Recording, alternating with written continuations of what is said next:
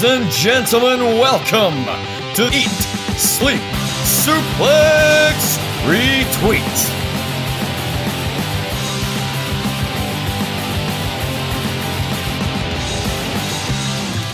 Hello. Yes, I am back thanks to David Campbell's aggressive writing campaign. I am back as the host of Central. My name is Ross McLeod, back after, a very long hiatus. But in fairness, I had 2 holidays in that time, so, piss off. But yes, back as the host of ESSR Central after Scott and Chris brought the show back last week. And this week I am joined by David Hockney. Dave, how are you? I'm doing good, but you know what? You've had 2 holidays in the past few weeks. I still need one for the first time in about 2 years. But I'm just patiently waiting until I can get that sailing trip to Croatia this summer. I've already booked a 3rd holiday, so I offer no apologies to anyone. But first world problems, eh? Exactly. You'll get a Central when I say you get a Central. Anyway. Okay. If we don't give you a Central on certain weeks, we've got a massive back catalogue of Central feature shows, reviews, previews, interviews, and all the news. You can find that Eat, Sleep, Suplex, Retweet, not Instagram, no, but we do have an Instagram. I'll talk about that in a minute. No, but you can find it on Android, iTunes, Spotify, and do we still do Anchor? I'm going to stop mentioning Anchor. Okay, it's gone the way of VHS. You know what I mean? It's still a podcasting site nonetheless. I think, if people still use Anchor, you should encourage them to use Anchor. People have Spotify and iTunes now, David. We've moved on. The iPod won, the Zune lost. We move with the times. But anyway, I was talking about an Instagram there. You can find our Instagram, Twitter, Facebook, and YouTube. That's at Suplex Retweet. And any complaints you can level to at CapDave91. That's at CapDave91. Can you fuck? Okay. But let's just bounce right into it here. Backlash, or WrestleMania Backlash, I should say, was this past Sunday. A WWE Premium Live event, David. I know we love saying that. Yeah, just when you couldn't make pay-per-view titles and concepts even more complicated, instead of Backlash, it's WrestleMania Backlash, and instead of just saying pay-per-view, 3 syllables, you're now stuck with Premium Live event, which is twice as many. But something is, the more things change, more things stay the same. And Seth Rollins opening a Backlash with an absolute banger. He's done it before, he done it again, and he was not alone. Cody Rhodes and Seth Rollins, I thought a better match than their WrestleMania match. Absolutely tore the house down in the opening match here. Cody Rhodes getting the win again. I'm glad to see that. Not 50-50 booking. We're sticking straight with the Cody push. Mm-hmm. Yeah, definitely. And I think there was definitely a lot more big spots in this match compared to the WrestleMania one, because I think everybody was just purely hyped on the fact that, Cody jumped ship officially from AEW back to WWE. I think that was sort of overshadowed. Well, the match was sort of overshadowed by Rhodes' return alone, whereas this, you could focus primarily on the action. And there are plenty of great spots here. You had the Rollins always missing the Phoenix Splash, but then rolling through.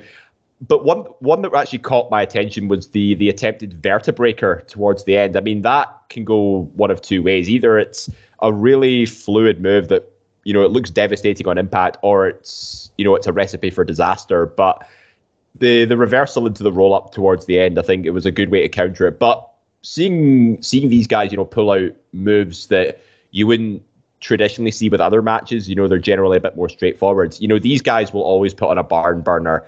And I dare say, they were the best match at WrestleMania, and they certainly were, I'd think, the best match of this Backlash. Yeah, no contest. I think for the Backlash one, a couple of matches people might point to, but certainly a case to be made for WrestleMania as well. Rhodes currently 2-0 in the series.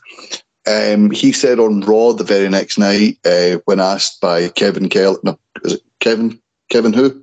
Kevin Patrick. Kevin, I'm thinking, going back to the 2000s, Kevin Kelly, for God's sake. Kevin Patrick, because he's Irish and he must be called Patrick, was interviewing him ahead of his United States title match with Theory. and asked him, "What's next for you and Seth Rollins?" Cody Rhodes says, "I'm putting this behind me. I'm going to go out and win that United States title." And just when it looked like he was about to win the US title, Seth Rollins appears from nowhere. I love when Seth Rollins has his back against the wall. We've seen it in the Edge feud. We've seen it in the Rey Mysterio feud. The manic sort of wild animal, the crazy eyes, the crazy hair, just going after someone like a man possessed. Mm-hmm. And we got this on Raw. And Dave, we always complain that, Hell in a Cell, the pay-per-view concept has certainly diluted it. However, it would be the perfect blow-off point for Rhodes and Seth Rollins, and Seth Rollins, Cody getting 3 wins against Seth Rollins and having 3 barn burners certainly sets him up nicely for the pay-per-view following that Money in the Bank. Oh, definitely, yeah. And I mean, I wasn't too sold on the idea of seeing these guys do 3 matches in a row, given that, I think the more they do it, they sort of dilute it a little bit. But I think the way it's been booked, especially, with the finish for Backlash, it was a roll-up holding the tights. At least Rollins has an excuse to have that manic, crazy persona again. It's like, you didn't beat me properly, that kind of thing. And the only way to definitively defeat someone is inside Hell in a Cell, which also will put an exclamation mark on the feud. So, and if the plan is, if Cody's going to get, pushed towards world title contention by the time Money in the Bank rolls around, he does need to look as strong as possible. But it's a shame he didn't win the US title because, if he'd done so, he would have been a Grand Slam champion. Well, sort of on his route to becoming a Grand Slam champion at least, because he still needs to win the world title. But it feels weird because I get the impression like he's already won a world title given the way the way his character's been portrayed. But I suppose winning the US title would have been quite interesting, given he's all about America and defeating the villains and stuff. You mentioned the finish there as well. I think that quite interesting. The excuse Seth Rollins had in the lead up was that he didn't know who his opponent was going to be. Cody had the element of surprise. He's not going to get that at Backlash. Technically, he did cheat to win. However, it was after Rollins himself had also tried to cheat. So it's a bit of pardon me, like the heel has a point, but it's still bitching, whining heel, if you get me. I mean, 2 wrongs don't make a right, but yeah, I think his hatred and his response was certainly justified in that, well, if I can't cheat, you can't cheat either. So, but the curb stomp on the table, though, I think, the brutal finish, I think it's just a sign of things to come, if they do end up having a Hell in a Cell match. But the good thing is they're actually, against, my initial reservations about them diluting the feud, it's actually, they've made it interesting now. They've made me want to see them have a third one now, especially with Hell in a Cell coming up. It was, because, given how well they did with the Edge Rollins feud last year, I mean, they're doing a really good job of trying to do something similar with Seth Cody now. Yeah, I think so. But I'm very much for seeing them go again. But we'll talk about another feud that, we're talking about a feud that could possibly go too long, but people are still interested in seeing it, and Seth and Cody. A feud that I described it, as Scott, as 2 people I have no interest in, two genuinely unlikable people, and that's Charlotte Flair and Ronda Rousey. I just did not care less about this match. However, the I Quit match was a great match. I did like Ronda snapping when Charlotte told her, "Hey, happy Mother's Day." Oh, yeah. I liked that. But Ronda Rousey wins the SmackDown Women's title. Rumours that it was going to be Ronda Charlotte to get the original WrestleMania main event that Vince wanted, and then the rematch Ronda Becky. So my question here is, and it was also referenced in a promo by Ronda when she said, "You're not special, you're just the first bitch I owe a receipt to."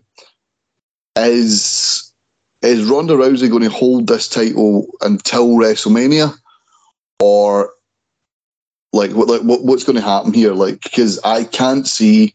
I could maybe see Ronda Charlotte once again in Hell in a Cell, but the thing here is, unlike Seth and Cody, I don't want to see it again. I'm done with this feud. It's been going on since January. I know the Hell in a Cell could be a perfect, stopping point, but at the same time, I really don't care. I actually don't think it's going to happen at Hell in a Cell, because there was a story that came out of Backlash stating that on the bump that Charlotte suffered a kayfabe injury and that's going to be out of action indefinitely. So I doubt she's going to appear for Hell in a Cell. But I think from what reports are saying is the kayfabe reason she's been written off is because she's getting married to Andrade. So I think it's difficult to say how long she'll be out for, because obviously, there's the wedding, there's probably going to be a honeymoon period as well. I think Hell in a Cell's a bit optimistic to see her back by then. I reckon at earliest it'll be Money in the Bank. Like, imagine, there's 6 women, for example, competing in the ladder match, or 7 rather, and they say the 8th one's a mystery opponent, and then Charlotte does a Brock Lesnar, charges out, pushes a ladder over into a poor cameraman, climbs up the ladder, and then just swipes the briefcase out from everyone's nose. And you could have at the top, you could just have somebody like, I don't know, say like Aaliyah or something standing at the top, like with one hand on the briefcase, and then you hear Charlotte's music, and then she just freezes. Quick question: who would you have maybe going up against Rousey at Hell in a Cell? Because I think Money in the Bank is a perfect pay-per-view to give the champions the night off, because you really don't care who fights for the title, because you're there for, it's like the Royal Rumble Money in the Bank. You're there for the title matches, for the titular, or is that how you pronounce it? Yep, titular, yep. Matches. You really don't care. And 9 times out of 10, if there's a women's title or a men's world title match, all it does is take a credible a contender from the Money in the Bank match out. So I think it's a perfect opportunity to give Rousey maybe time off, and then I don't know, maybe July 30th, SummerSlam this year, is that when we're going to see the blow off? Like I said, Rousey, Charlotte, I'm pretty much done with it, but there's no one on SmackDown that comes close to Charlotte, and there's definitely no one that comes close to Ronda Rousey. Mm-hmm. Yeah, no, I think you're right. I think Rousey should probably take the next pay-per-view off. Just have the Raw Women's title defended at Hell in a Cell. Like, because there was only, I said this to Ryan on Saturday Draft Live, there was only one championship match on Backlash, and it was this women's title match. Like, no other championships were on the line, given that, the main event featured at least 4. It was mental. But yeah, the next pay-per-view, give us bloody Bianca, Becky, Asuka in a triple threat match. I mean, Bianca, Asuka alone, we got that on Raw for free. That alone could have sold a pay-per-view title match. And we know how good Asuka is in the ring and how dominant a champion she's been.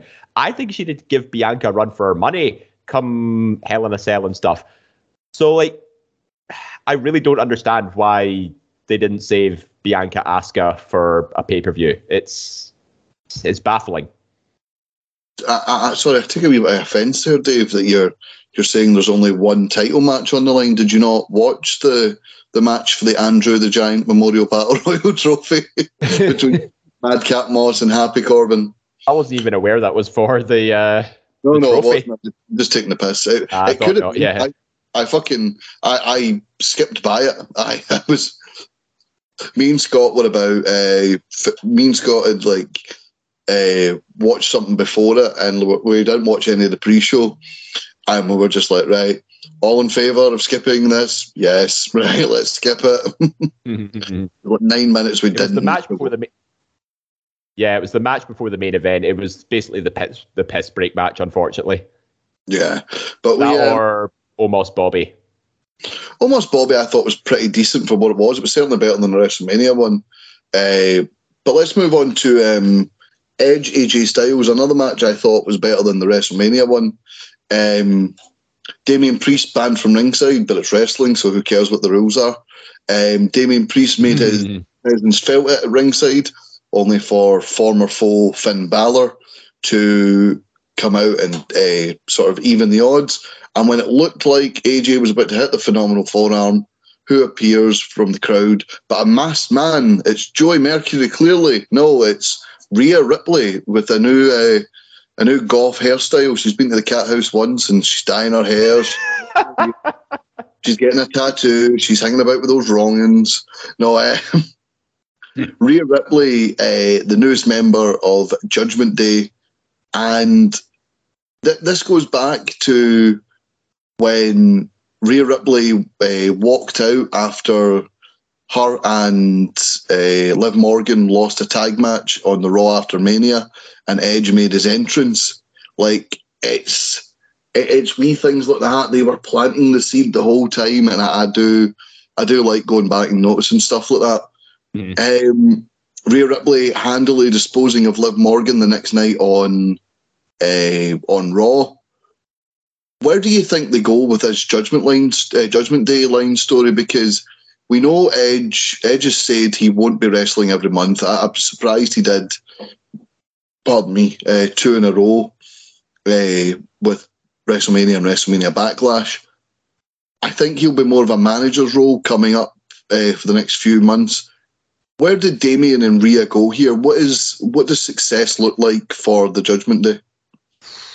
That's difficult to say, really, because you can't have Priest really go after the US title when you've got Theory as the heel champion. And I think Rhea, I suppose, could be a challenger for Bianca, but you'd need to build an angle around that, because Judgment Day is still growing, it's still developing. I don't think you can rush them into a major program so soon. Like, let them get a bit of momentum first. And I think there was talk of maybe adding a 4th member as well. I think the obvious candidate that the dirt sheets are talking about is Ciampa. Given that he recently turned heel against Mustafa Ali. It's there's definitely potential there, but I think it needs more time to develop. And there was a few things on the Raw after that I noticed. It was nice little tweaks to Rhea's persona. Not only did she just dye her hair black, but I don't know if you noticed under her left eye, she usually has like a little judgment.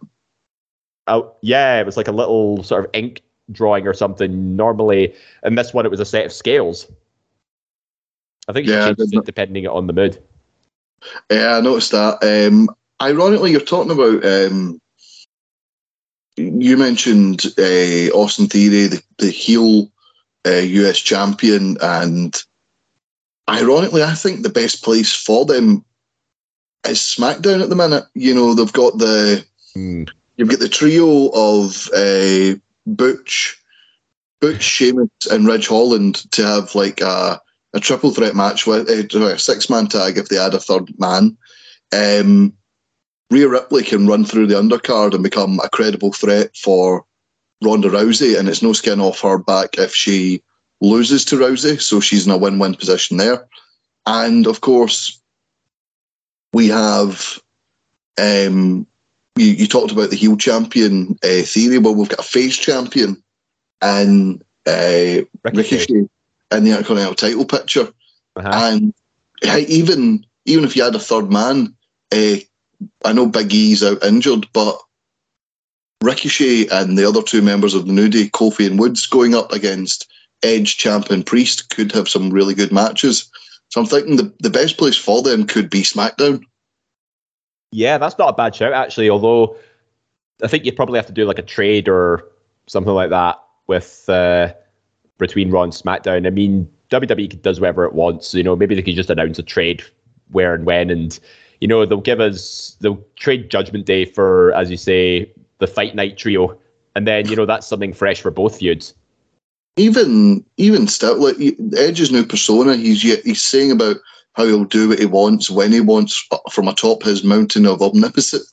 Yeah. Fucking hell! What's the name called? Omnipotence. Thank you. And the ship is called Dignity. But fuck off. But you're right. He's like he could just walk straight into a barber shop and he said, "Yeah, I've got a new disciple called Rhea Ripley. Give me what she's got." Shot back in Rhea. But anyway, yeah, it's going to be interesting going forward, seeing what happens with the Judgment Day. But we'll move on to the main event, which was the Bloodline, Roman Reigns, the undisputed WWE Universal Champion, and the SmackDown Tag Champions, the Usos, going up against RK Bro, the Raw Tag Champs, and Drew McIntyre, the only man in this match without a title. So I actually thought this would be the match where Roman gets pinned. I thought this was a perfect opportunity to have Roman get pinned but not lose the title. It's a six-man tag match. He can blame someone else, and Drew has that over Roman, that I've pinned you. Because in their matches before, WrestleMania, not Roadblock, Stomping Grounds, and Survivor Series, Roman's won every time. Mm-hmm. Drew doesn't have that pinfall victory, and it would be something to hang his hat on. But Bloodline got the win, Bloodline remaining dominant, and Riddle took one hell of a spear. Oh gosh, I haven't seen a spear that good since. I don't know actually. It's been a while since I've seen a spear. Is still Goldberg on Nunzio. Yes, that was a belter. But then again, Dolph Ziggler did take a couple of nasty ones at SummerSlam 2018. Oh, that was amazing. But yeah, a pretty good six-man tag match. Do you think the right people won out, or do you think the Bloodline should have taken a loss here to build towards a new challenger? No, I think having the Bloodline win. I mean, I see where you're coming from. I think a loss to the Bloodline, pin one of the Usos, and it doesn't do them a great deal of harm. But then again, it didn't do RK Bro a great deal of harm either, because it was Reigns that scored the pinfall, and it didn't do Drew any harm either. But I've said this before WrestleMania came around. If the Bloodline is going to be the number one faction in WWE, they need to look as dominant as possible. And if that means, giving them endless wins for however long they want to keep the Bloodline, like the main feature of WWE programming, I think they have to win day in, day out. And if Roman's the one that's scoring the pinfall, that more asserts his dominance rather than, and the Usos get boosted by association. So, but I think it's clear, I think they got cold feet with wanting to unify the tag titles so early after WrestleMania. And I think they're definitely saving it for a bigger show. See, my original thought was the Usos would unify the tag titles, but now I'm starting to have second thoughts. I mean, if they're going to go with a 50-50 booking, have RK Bro, maybe unify them. Well, you mentioned obviously the cold feet. Roman Reigns ripped up the contract. He said this ain't happening. RK Bro bounced back pretty quickly. They had a great Raw Tag Team title match against the Bloodline on... You mean the Street Profits? I mean the Street Profits. I've got the Bloodline on the brain. Aye. Sorry. Yeah, but the Street Profits defeated them. Riddle with an amazing RK Bro catching Montez Ford on the dive. And yeah, RK Bro are going to head to SmackDown. They said before it that if the big dog doesn't allow the match to happen again, he obviously doesn't have faith in his cousins to unify the tag titles the way he unified the world titles. So yeah, putting the ball in the Usos in Roman Reigns' court, playing a bit of mind games with the Bloodline, and yeah, I'm looking forward to seeing where this goes. Not a fan of them, I'm not a fan of them unifying but not unifying titles, if you will. They've made it clear that it's still a WWE and a Universal title, and he's holding both. So I wonder how you end up breaking that up, but hey, who knows? But yeah, that was WrestleMania Backlash, a pay-per-view with not a lot of build, bar maybe the main event and the I Quit match, but a pay-per-view that was quite enjoyable. 6 matches, 3 hours, and we're up the road. I thought it was quite a good pay-per-view. Mm-hmm. Yeah, all in all, I think, there was a lot of rematches from WrestleMania, but then again, they were all matches that I think had substance to them, especially, Cody and Seth and the I Quit match. It added a bit of it needed some championship prestige to this pay-per-view, and that's what Ronda Charlotte brought to it. Yeah, absolutely. And every match, bar the Andrew the Giant Memorial Battle Royal blow-off match, did deliver. It reminded me a bit of do you remember Luke Harper versus Eric Rowan a few years ago from Backlash? Where there was no build, it was just added at the last minute and no one gave a shit. That's what that match sort of reminded me of. So, but yeah, another pay-per-view this past weekend coming from Impact Wrestling, their live monthly specials. They presented Under Siege, a great card there. They actually had a blow-off to a long-standing feud on this show. That's why I like Impact. These sort of pay-per-views, but not pay-per-views. They're sort of like in-your-house specials. Like takeovers. Yeah, they're kind of like takeovers. But yeah, they had Taya Valkyrie defending the Reina de Reinas AAA title against Donna Purrazzo.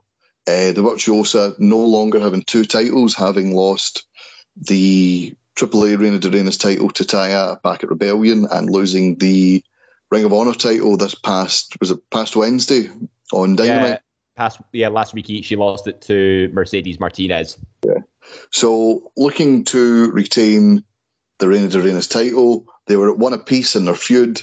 The finish comes when Donna tries to hit Taya with the AAA title, only for the referee to try to take it off her, and there's a struggle going on. Taya Valkyrie gets the roll up, 1, 2, 3, but before she can celebrate, Donna Purrazzo, still holding the title, hits her with the AAA Reina de Reinas title. The lights go out, only for the head bitch in charge, yes, we can say bitch now, Mia Yim, to make her Impact Wrestling return. I'd like it noted, this debut and this 5-star women's match all took place without the Impact Knockouts title. The Impact Knockouts title was sort of an afterthought on this show compared to this blow-off feud and Mia Yim debuting. But yeah, Mia Yim, it's good to see her back on a wrestling promotion and back in amongst title consideration. Yeah, for sure. I mean, she's been enjoying, married life. She's been on a honeymoon period. And yeah, I'm happy to see her back, because, towards the end of her WWE tenure, she was vastly underutilized and, as Reckoning, as part of Retribution. But NXT Mia Yim is what I think everybody's been missing for some time. Somebody who I think could have been a major player in NXT, but I don't think she was really given her dues. I think she just sort of fell into the shadows amongst the likes of Shayna Baszler, Rhea Ripley, and a few others too, like Bianca as well being another example. But I think in Impact, Mia Yim is going to be a top contender, when you're talking to the likes of Taya Valkyrie and Deonna Purrazzo. Like these three women, they're like arguably Impact's top 3, I would say. And just imagine what that says about Tasha Steelz, who's the current Impact Knockouts Women's Champion. I like Tasha Steelz. I think she's pretty good, but I'm not a fan of Havoc. I've never seen her have a good match, and I honestly think they are terrible. Her and Rosemary's pretty good, but Havoc just a big lumbering, slow wrestler who every time I've seen her just looks so uncomfortable in the ring. But yeah, Mia Yim certainly brings a bit of name value, especially from her time in NXT. I think you mentioned Bianca Belair. Bianca Belair was someone who suffered from Shayna Baszler's amazing title reign, and then Rhea Ripley winning the title when she beat Shayna. They were going to need something special to beat Rhea Ripley, and of course that came in the way of Charlotte Flair. And then you had Io Shirai, and by the time Io Shirai won the title, Bianca Belair was already up on the main roster. So Mia Yim, Candice LeRae, Io Shirai for a while before she won the title, and Bianca Belair all sort of suffered during that reign, where three really over women had three really good NXT title reigns. I like Mia could have been a big player in the first women's War Games match, but obviously had to be replaced by Dakota Kai.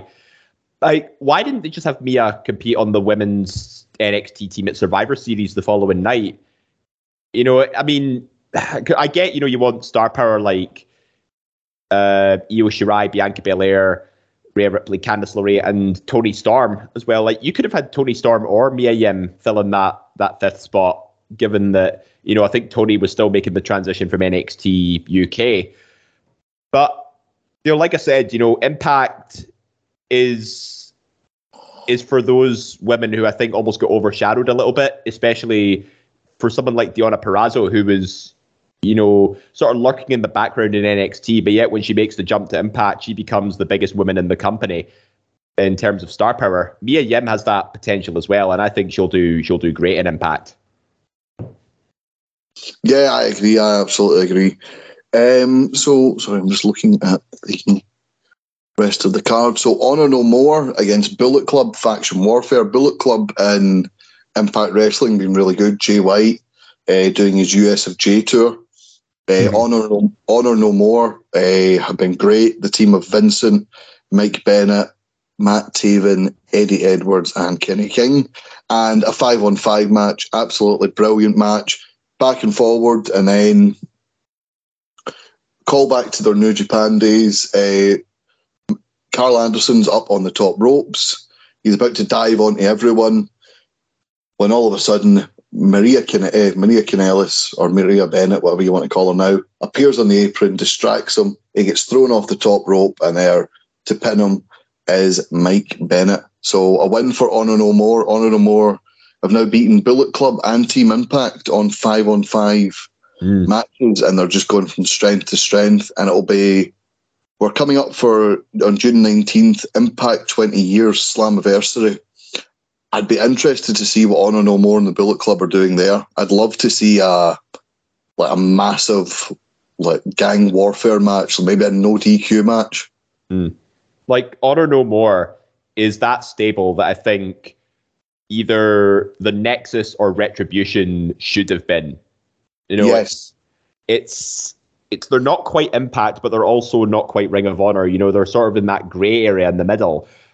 And Eddie Edwards defecting from Team TNA, from Team Impact over to Honor No More. That's just that's a heel turn done to perfection there. It gives them a little extra credibility and a little extra horsepower, shall we say, just to get them going. And this win just sort of solidifies, that they're here to run Impact, even though they're not technically Impact by name, and they're not technically Ring of Honor by name either. Yeah, you nearly did that that thing I always do when I was a casual Impact viewer. I used to go TNA at Impact, whereas now, because I've been watching more, and it's kind of drilled into me every week, Impact, I don't do it as much anymore. Anyway, So the next thing in TNA was the Briscoes making their Impact pay-per-view debut. They were going up. They made their debut last week on Impact, defeating Heath and Rhino to become number one contenders for Violent by Design, Eric Young, Diener, and who the hell's the other one? Joe Doring. Yeah. And the Briscoes, they won tag titles everywhere they go, and they've now won them in Impact Wrestling. That's another tick in the box with the Briscoes. I mean, albeit, they're not the most squeaky clean tag team when it comes to controversy and stuff, but I tell you what, though, they are a renowned wrestling tag team. And, like you said, they're kind of like the Dudleys almost. They win titles wherever they go, and they are a team to be reckoned with. Yeah, absolutely. And Impact doing a lot for the 20-year anniversary. And them boys are going to be part of the Impact celebrations, it seems, at Impact 20 years. Scott also mentioned something to me about he wasn't on this show, but Matt Cardona, currently the NWA World Champion. NWA World Championship was the World Championship for TNA when they first started back in 2002. It'd be good to see something happen with the Impact World title. The NWA World title on Impact for the 20-year anniversary. Yeah, why not? I mean, give us more Matt Cardona. You know, the guy that's been taking the indies, taking every indie title that there is. Yeah, speaking of someone we want more of, Moose just off an amazing world title run, an amazing heel world title run.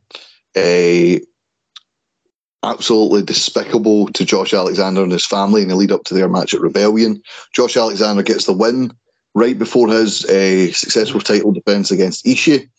Moose tries to hijack the show.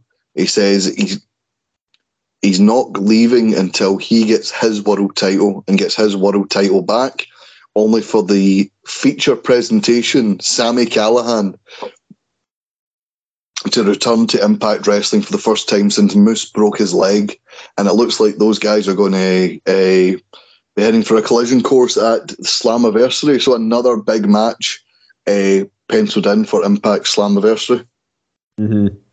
Yeah, I mean, I've only seen Sami Callihan perform once at an ICW show against BT Gunn, but, you know, I think there definitely is a proper personal blood feud going on here, especially, you know, it evolves around a serious injury angle. Moose, definitely one of the most talked about names in Impact, especially, you know, everything he did to Josh Alexander. Yeah, I don't think I've ever seen these two guys actually have a proper match before, but setting like a really good feud up for the 20th anniversary. I mean, I think this could be a solid opener as well if they decide to do that. Yeah, absolutely.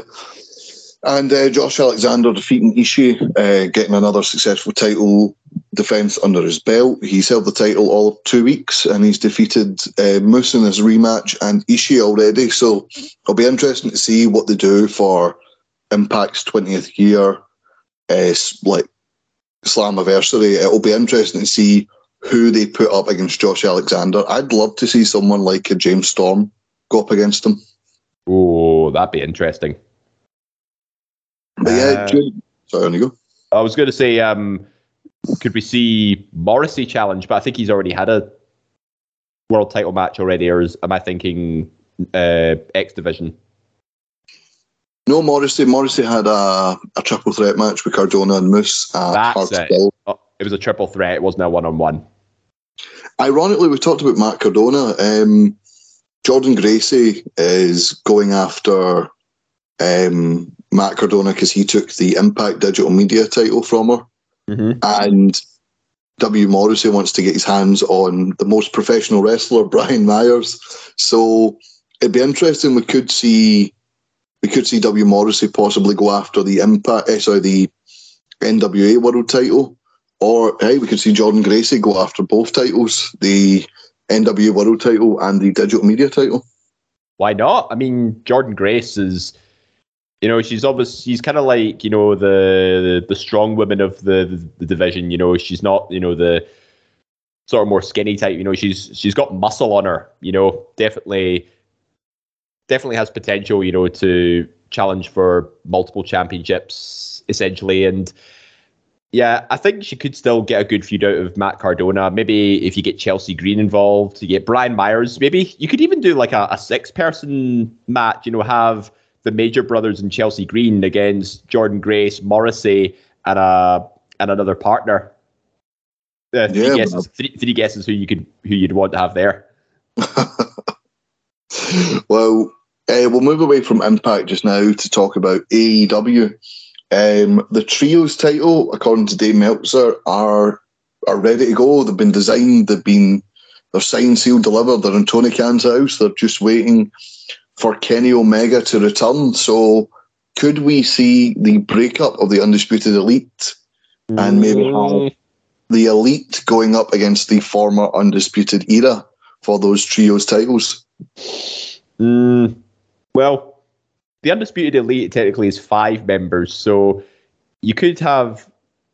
The only realistic way I see this is going is Kenny and the Bucks going against the OG Undisputed Era, or Paragon, as some dirt sheets have been rattling around for an AEW team name for those three. I wouldn't mind it. And then obviously you've got the Death Triangle. Mm-hmm. You've got the legendary Gun Club. Oh, of course, yeah. Clearly first on the list for trios titles, but, you know, the world just ain't ready to see Billy Gunn as champion again. You could go with, you could have the Jericho Appreciation Society. Yeah, absolutely. You could have Eddie Kingston and Santana and Ortiz. Mm-hmm. Yep. So, say that again? The Factory? The Factory, yeah, but hopefully not. The Hardys, along with someone, you know, maybe Christian. Christian and Jurassic Express? Maybe. But it'll be interesting to see how that happens. I don't know when Kenny Omega's going to return. I have a feeling we'll see him at All Out at some point. But in fact, is that next week or is it at the end of the month? I think it's the end of the month. There we are. Yes, it is. I'm thinking, why am I saying All Out? It's Double or Nothing, for God's sake. Oh, yeah, it's Double or Nothing. Double or Nothing 2022 will be Memorial Day, so that's May 29th. Yep, May 29th, so end of the month, yeah. May 29th, and then I believe a couple of weeks later, I think the same weekend, Impact Slammiversary and Hell in a Cell take place. And also, a few weeks after that, you've got the AEW New Japan Forbidden Door special as well. Yeah, that is June 26. Yep. That'll be interesting to see there. So I'm just getting the right date for Slammiversary 2022. June 19th. Yep. June 19th, and then Hell in a Cell June 5th. So it's the week after. So you'll have a Double or Nothing. Mm-hmm. You'll have Hell in a Cell. You'll have a week when there's nothing, but then you'll have a Slammiversary, and then the week after Impact's, AEW and New Japan's Forbidden Door. So in the space of 5 weeks, you'll have 4 pay-per-views. Mental. Absolutely mental. Wrestling is absolutely amazing. But in fact, no, you'll have, because the week after that is Money in the Bank for WWE. So in the space of 6 weeks, you'll have 5 wrestling pay-per-views. We are getting spoiled this summer. But it's interesting to see that they're waiting for Kenny. That clearly says to me either he's going to be heavily involved in the first feud or he's going to be the first champion. I really hope that OGUE get the 6-person tag titles to begin with, because I don't think Omega and the Bucks necessarily need them, given that, you know, they're big enough names in the company already as executive VPs. And Cole, Fish, and O'Reilly, I think they've done well so far, but they need an exclamation point to say, you know, we are here as the OGUE and AEW, and we need to go OTT on this brand. Yeah, absolutely. I think so. Trying to fit as many abbreviations as I could. Took me a minute. I was like, wait, what? Anyway, let's move on from the trios title, and we'll have a couple of stories.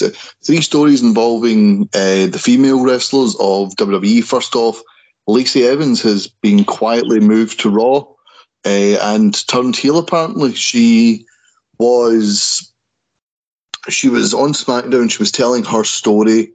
She was trying to be an inspiration to, you know, women everywhere. And now that's her. She's just away to Raw, and they've decided, nope, you're better as a heel. See you later. It's Emmalina all over again.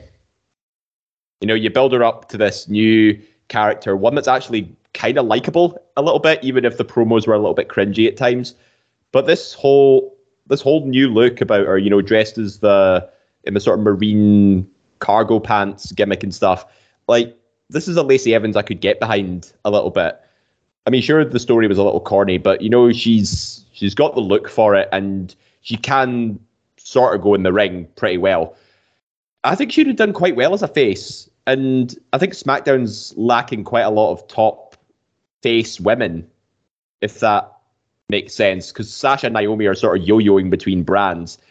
And then Charlotte's obviously a heel. Ronda's the only face champion. And then the closest thing you've got to a face female is Aaliyah, probably. So having a face Lacey on SmackDown probably would have filled a void there. But just brazenly moving her to Raw and then changing her back to a heel, it's ass backwards. That's all I can really say. Yeah, it's a bit of a step in the wrong direction. And the Raw scene is quite crowded, whereas SmackDown is absolutely decimated at the moment. But another face returning to Raw this past week, Alexa Bliss. Alexa Bliss returning to Raw. Old music, but still holding the Lily doll. Old attire, but still got the same creepy, I've stole Bray Wyatt's gimmick grin. Mm-hmm. She took on Sonya Deville. Sonya Deville, now only a full-time WWE competitor. She's been fired from her role as a WWE official. Yeah, I think that's been a long time coming as well. I mean, why they didn't just do the sort of blow-off match with Naomi at WrestleMania is beyond me. But regardless, it's I think it's good to see Sonya back in the ring because, some years ago, I saw her as somebody with a lot of potential, somebody who could make waves, but I don't think she ever really was portrayed as a threat. She was always teaming with Mandy Rose, and even if she did do single stuff, she was always on the losing end. But she's a trained MMA fighter. Well, you'd expect her to at least have some credibility in the ring, but maybe here and now, this fresh start is probably exactly what she needs. Get her from behind the office, get her back in the ring, and with a new lease on a competitive career, maybe she'll finally get to be what she should have been. Yeah, I think Sonya sort of suffered around about the same time. Like she sort of became, she was part of Absolution. She comes in, but she's part of this heel stable at the same time as Ronda Rousey's making her debut. A recognisable former UFC legend, a UFC Hall of Famer.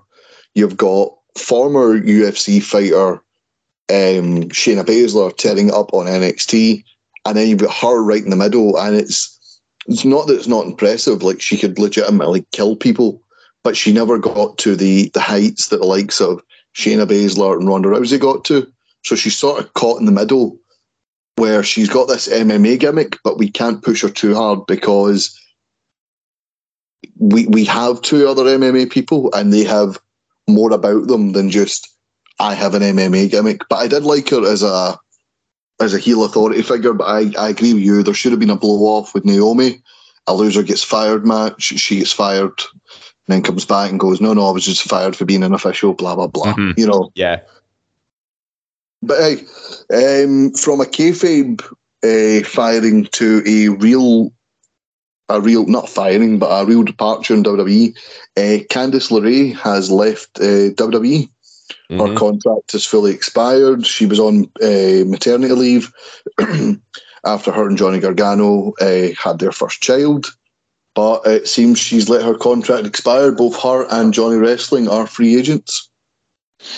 I mean, I imagine she's in the same boat as Johnny at the minute. Like, I think all their attention is solely on, being with their child at the minute, enjoying the joys of parenthood. And then once the dust is settled on that, maybe they'll start to consider where they go next. But I'm just glad they're doing okay, personally. It's a shame that their contract expired, but Johnny and Candice are too good to be, sitting at home, not doing what they love. But they've got a child now, and that sort of changes your priorities a little bit. And I remember Johnny saying on, I think it was Renee Paquette's podcast, that he's just he just wants to enjoy being a dad for a while. And I can only assume Candice wants to do the same, being a mum for the first time. Yeah, absolutely. So best of luck to them. Best of luck to them whenever they pop up. So our final story this week, it's a bit of a confusion around the Money in the Bank stipulation. So the Money in the Bank heads back to WrestleMania 21 back in 2005. The format has always been the same. The winner gets a guaranteed world title shot anytime, any place that the holder so desires. We've seen people cash in at the end of pay-per-views. We've seen people cash in at WrestleMania. We've seen people cash in during matches, all sorts of things. But on a promo for the show itself, Cody Rhodes is in at Allegiant Stadium in Las Vegas, home of the Las Vegas Raiders. And he says, climb the ladder, get the briefcase, main event WrestleMania. And it's made people think that the Money in the Bank stipulation is now for a WrestleMania main event. I don't know how I feel about that. Who won Money in the Bank last year? It was Big E, wasn't it? I was Big E, yeah. Yeah, and I remember around about the time when they were saying they don't know, like me and Chris Lopez talked about this, coming out of Royal Rumble, WWE had no plans for the WWE title. They obviously ended up having title versus title in the main event. But when we discussed, why didn't they just have, Mr. Money in the Bank come out and just say to the other champion, hey, by the way, WrestleMania, I'm your opponent. And again, if the Money in the Bank winner won and did that this year, I wouldn't have a problem with that. But I think announcing it ahead of time, it dilutes the Money in the Bank concept, I think, especially considering it's, 10 months? 9 months, sorry. 9 months, yeah. 9 months before WrestleMania. I don't know if maybe it's just been a miscue and they've not had time to go over it. Maybe we've seen adverts edited after they've already aired before from WWE. So I don't know if it's going to change, but is it something maybe to spruce up the what do you call it, the Money in the Bank concept? Because I think WWE the past few years, they've been running out of ideas for it. See, to be honest, I actually think the Money in the Bank concept is actually one of WWE's most consistent stipulations. I mean, it's been around for nearly 20 years now, and the element of surprise always seems to be there. But I mean, every show you think, oh, could this person cash in then? Because they cash in then. I mean, if you say that on every show, you could say, oh yeah, called it, etc. But the element of surprise is still there. It's. But if the Money in the Bank, if they allege, is going to be for a main event spot at WrestleMania, then what the hell is the Royal Rumble supposed to do? I mean, is the Money in the Bank just going to be for one title and then the Royal Rumble's for the other? But then that raises questions about what they're going to do with Roman Reigns holding the titles, essentially. It's a very, very tricky one, to say the least, at the minute. But no, my thoughts on Money in the Bank, if it isn't broke, don't fix it. Keep it as the element of surprise and don't jam it up with WrestleMania at that point. Yeah, absolutely. I think we've like I said, if the Money in the Bank guy, do you remember a few years ago when Miz was desperate to be on WrestleMania after he had main evented WrestleMania 27? He was trying his best to get in, or even when John Cena was trying to find his path to WrestleMania. If one of those guys had been Mr. Money in the Bank and just went, hey, by the way, this is my ticket to WrestleMania, that would have been quite cool. And again, I don't mind if that happens, but I don't think it should be, oh, here's your winner and, the WrestleMania main eventer, because then, it dilutes the Royal Rumble, as you said. Yeah. It's Money in the Bank supposed to make new new names when you least expect them to. You know, it's the shock factor. It's someone who at that stage might not be the first choice to main event WrestleMania. I mean, just look at 2020, Otis winning Money in the Bank. Nobody took him seriously, especially when as a world title contender. It just wasn't going to work, and that's why I ended up dropping it to The Miz later in the year. It has to be someone that could win a world title somewhere down the line, but not necessarily do it in the main event at WrestleMania. That's what the Money in the Bank's there for. It's almost like a second chance opportunity, you know, if you're not a megastar. Yeah, absolutely. It's sort of an equalizer as well. Yeah. And as well, even Big E, like we go back to this year where he tweeted out, "I plan on cashing in my Money in the Bank on Raw ahead of a Randy Orton Bobby Lashley match." He said on the show, he opened the show saying it, and then even when Bobby Lashley started hobbling around the ringside area with an injury, when Big E's music hit, people still went mental. Where there was still a, oh my God, this is actually happening. Like, he's going to cash in. Mm-hmm. And it's just, it's one of those ones where, again, you said it's not broke, don't fix it. It causes so many great moments. And you know what? We could be obsessing over nothing. It could just be a slip of the tongue. Or, you know, they could have do you remember when they started changing the verbiage? They were saying, oh, it almost guarantees you a world title. Like, you're almost guaranteed to become a world champion when you win Money in the Bank. Mm-hmm. I think they might be changed because, you know, there's been times where round about WrestleMania, the champion who cashed in goes on to main event WrestleMania. Look at The Miz. We mentioned him earlier. Mm-hmm. So yeah, that's true.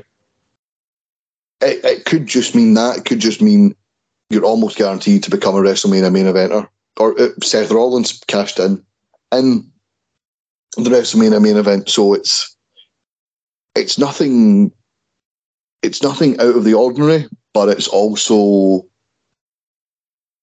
it's also something I don't want to see just become a number one contenders match. Mm-hmm.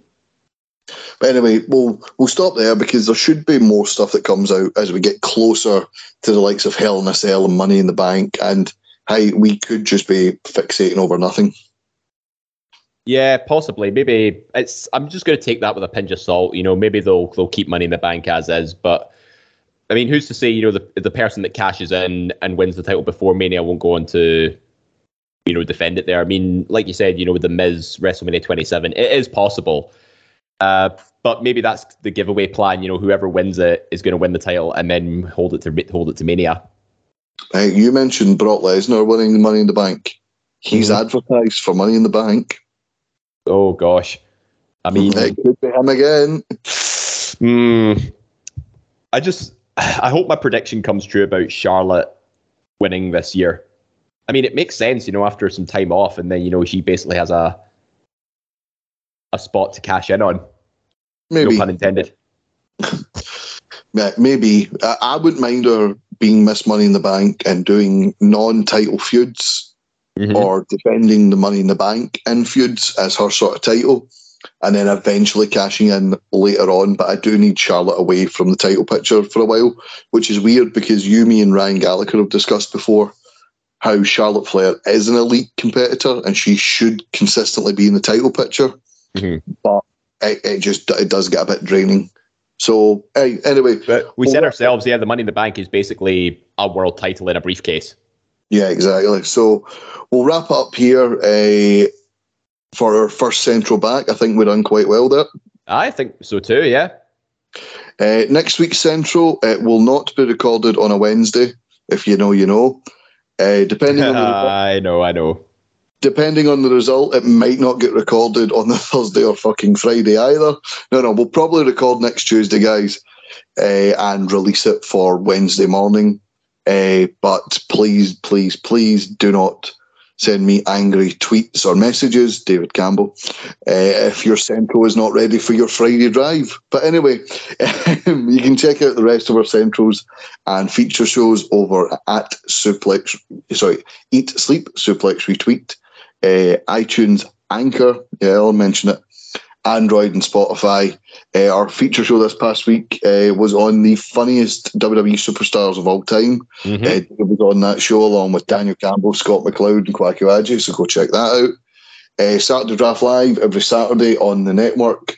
A mix of David, yourself, Jack Graham, Scott McLeod and Ryan Dalgleish, but don't let Ryan Dalgleish... I'm everywhere at the minute. Don't let Ryan Dalgleish put you off. He's not on every week. And of course, a massive back catalogue of Central previews, reviews, interviews, and all the news. You can find it there. Eat, Sleep, Suplex, Retweet, iTunes, Anchor, Android, and Spotify. And of course, we want to get involved in the conversation at Suplex Retweet, Twitter, Facebook, Instagram, YouTube. That'll do it for this week. Thank you very much, and bye-bye. Bye-bye. Hi, I'm Scott McLeod. And I'm Grant McRobbie. We are the hosts of the monthly show on Eat Sleep Suplex Retreat East Meets West, where we'll bring you all the latest happenings, reviews and big events from New Japan and the land of the Far East. You can remember to check that out on the Eat Sleep Suplex Retreat podcast feed on all good Android podcasting sites like Anchor, Spotify or iTunes now.